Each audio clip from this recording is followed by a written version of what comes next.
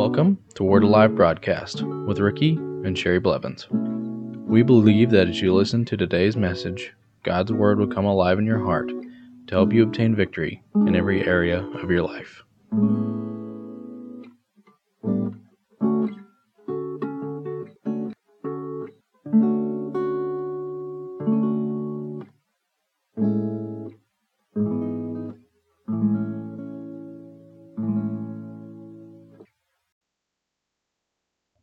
Welcome back to the Word Alive broadcast today. I'm going to continue on the subject of unity in the body of Christ. Let's go to Ephesians chapter 1, verses 3 through 5. Blessed be the God and Father of our Lord Jesus Christ, who has blessed us with every spiritual blessing in the heavenly places in Christ, just as he chose us in him before the foundation of the world, that we should be holy and without blame before him in love, having predestined us to adoption as sons by Jesus Christ to himself, according to the good pleasure of his will, to the praise of the glory of his grace, by which he made us accepted in the beloved. Now, one thing I think that the Lord is wanting us to do in these last days is to come together in unity and holiness, that we should be holy and without blame before him in love. Now, he has washed all of our sins away by the blood of the Lord Jesus Christ. But there is a holiness that the Lord is calling us to as well. He wants us to walk in a place that we are so in tune with him, that we shun all the things that are trying to get us away from him. And holiness is not being perfect, but it's pursuing to walk blameless before the Lord in all of our ways. See, he wants us to be blameless before him in all things, and then we cannot despise the chastisement of the Lord, because he chastises us and he teaches us and he leads us, and when we do things wrong, he chastises us as a dear father so that we won't do those things, and helps us to grow up, and it produces holiness in us. That's what it says in Hebrews chapter 12. Said, don't despise the chastisement of the Lord, because it produces holiness. So it's not, he said, it may not be fun, just to paraphrase it for a while, but in the end, it will produce holiness in you, and you'll walk in a stronger anointing. Now, see, that's what God wants us to do. He wants us to understand that the more that we shun the things of the world and the things that are trying to hold us back. Now, I'm not saying that it's not okay to watch a TV program or watch a good movie or something like that, or even watch the news once in a while. But if you let that become number one in your life, and you don't ever spend time with God, you don't ever spend time in the Word, you don't care about him, and you just go to church on Sunday morning, and you go out here and you go to church on Sunday morning, but then you go out here and you practice sin all the rest of the week, and then go to church on Sunday morning, then what happens is you're not practicing holiness. But I believe that he's calling us in these last days to a place to where he can get his church prepared for his coming. Now, you can look around. Look around. He says, watch and pray, for the time is near. And you can see every sign going on in the natural that it is really upon us. When the Lord Jesus Christ is coming back, he could come back this very second, and I wouldn't even finish this message. But we have to get to a place to where we don't want anything else more than we do him. And he has made us holy and blameless. He has, because of the Lord Jesus Christ, we're holy because of his grace and love. He said he chose us in him before the foundation of the world, that we should be holy and without blame before him in love. He called us his children, and to be holy, because we call the Holy Spirit the Holy Spirit. Well, he's holy. And what happens is the Father God wants us to walk as his children and to be holy as he is holy. Is that right? Let's look at 1 Peter chapter 1, verses 13 through 17. Therefore, gird up your loins of your mind, be sober, and rest your hope fully upon the grace that is to be brought to you at the revelation of Jesus Christ. As obedient children, not conforming yourselves to the former lusts as in your ignorance, but as he who has called you is holy, you also be holy in all your conduct. That's exactly what I was just talking about. Because as it is written, be holy, for I am holy. And if you call on the Father, who without partiality judges according to each one's work, conduct yourselves throughout the day of your stay here in fear. What he's saying is here that we're to walk holy as he is holy. We're supposed to be holy like he is. He's a holy God. That's what Peter said, didn't he? Be holy in all your conduct. So in other words, he didn't say it was okay to say you're a Christian and go out here and cuss every breath. He didn't say it's okay to be a Christian and go out here and get drunk. He didn't say it's okay to be a Christian and go out here and watch X-rated movies. He didn't say it's okay to go out here and be a Christian and go out here and try to have sex with everything that walked on the face of the earth.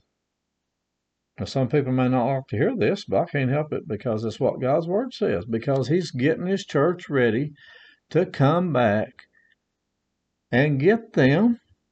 And he wants us to be a holy, blameless church when he comes back.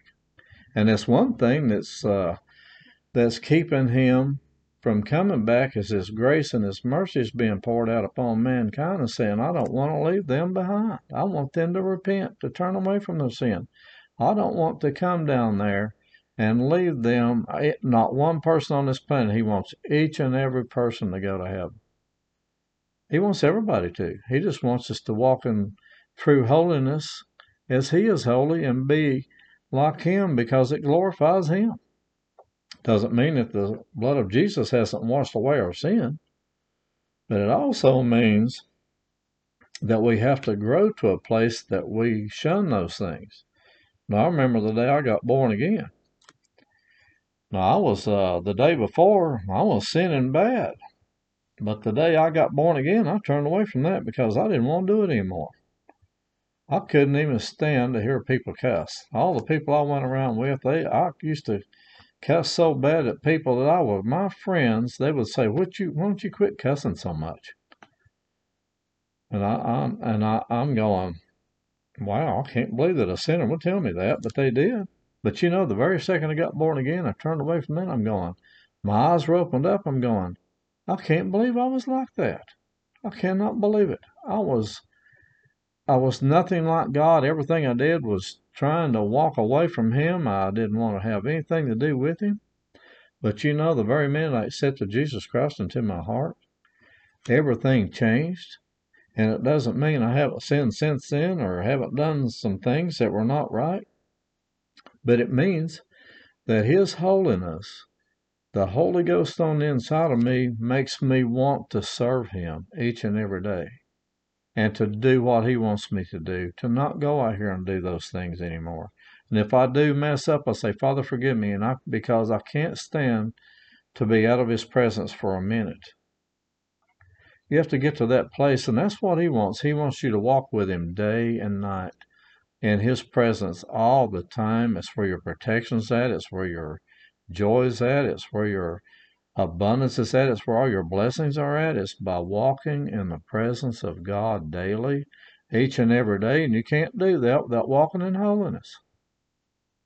And he wants us to want to fellowship with him more than we want anything else. I want to fellowship with him and be in his presence more than I want to do sin any day. And if you'll come to know him the way he wants you to know him, you won't want that either. You'll say, I don't want that stuff anymore. I cannot stand it. I do not want it. I hate it. And you can see other people doing it. Doesn't mean that you hate them, but you hate what they're doing. Does that make sense? We also need to come together and be interested in the interest of others. Let's go to Philippians chapter 2 and verse 4. Let each one of you look not only out for his own interest, but also for the interest of others. We need to have the interest of others in our heart and have the interest of others. How are my actions going to affect them? What can I do to be a blessing for somebody else today? How can I be a blessing to the body of Christ? What can I do today that will make somebody else know more about Jesus? How can I walk and present myself as a member of the body of Christ and represent myself as Christ to them? Because you may be the only Christ that they ever know. How can I help them to grow up in Jesus? How can I give them a word today? And how can I look out not only for my interest, but also for the interest of others? How can I preach God's word today so that I can be a blessing to somebody else? And how can I give to them today so that I can help them and be a blessing to them instead of focused on ourselves all the time? Psalm 133 again says, "Behold, how good and how pleasant it is for brethren to dwell together in unity." Now, if you're in unity, you're not just thinking about yourself. You're thinking about the interest of others, aren't you? Verse 2, it says, "It's like the precious oil upon the head, running down on the beard of Aaron, running down on the edge of his garments. It is like the dew of Hermon, descending upon the mountain of Zion, for there the Lord commanded the blessing and life forevermore." And what he's saying here is the corporate anointing when everybody comes together and says, I have the interest of others at heart. I'm paying my tithes, and this is how we pray when we pay our tithes. We say, Father God, we're giving this unto you. We're giving it unto you, Lord Jesus Christ. We give it to you because we love you. And Father God, we believe as we give that people will be born again, that you'll use this so that they can be born again, that they will be filled with the Holy Spirit. They will be healed. Their lives will be changed because they will come into fellowship with you, and they will know you more and more and greater each and every day of their life, and that they will come to know you like I know you, and that they'll fall in love with you like I fell in love with you, Father, and that your blessings will be upon them each and every day of their life. And then you ask God for the blessings to be upon you as well, and say, Father, I'll thank you that your blessings are upon us as well, and you have the interest of others at heart. And when you do, what happens is, if everybody in the body of Christ would do this, the corporate anointing would rise to the level that the body would be walking as Christ, as he did upon the earth, doing the works that Jesus did, except the whole body would be doing it. You'd see miracle after miracle, healing after healing. You'd see the body of Christ rising up in holiness. You'd see every need in the body of Christ being met, meeting the needs of others, and preaching the gospel of Jesus Christ as we should throughout this world.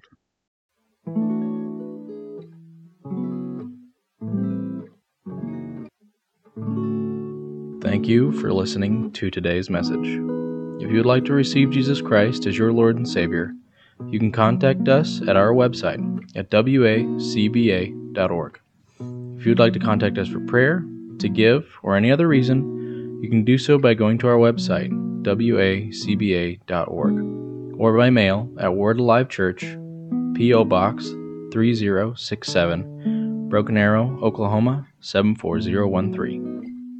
If you would like to receive a CD or MP3 version of this week's message or other messages, please give a donation of $8 for a CD or $5 for an MP3. Instructions on how to give and receive are located under the Giving tab of our website, which is located at wacba.org. Thank you.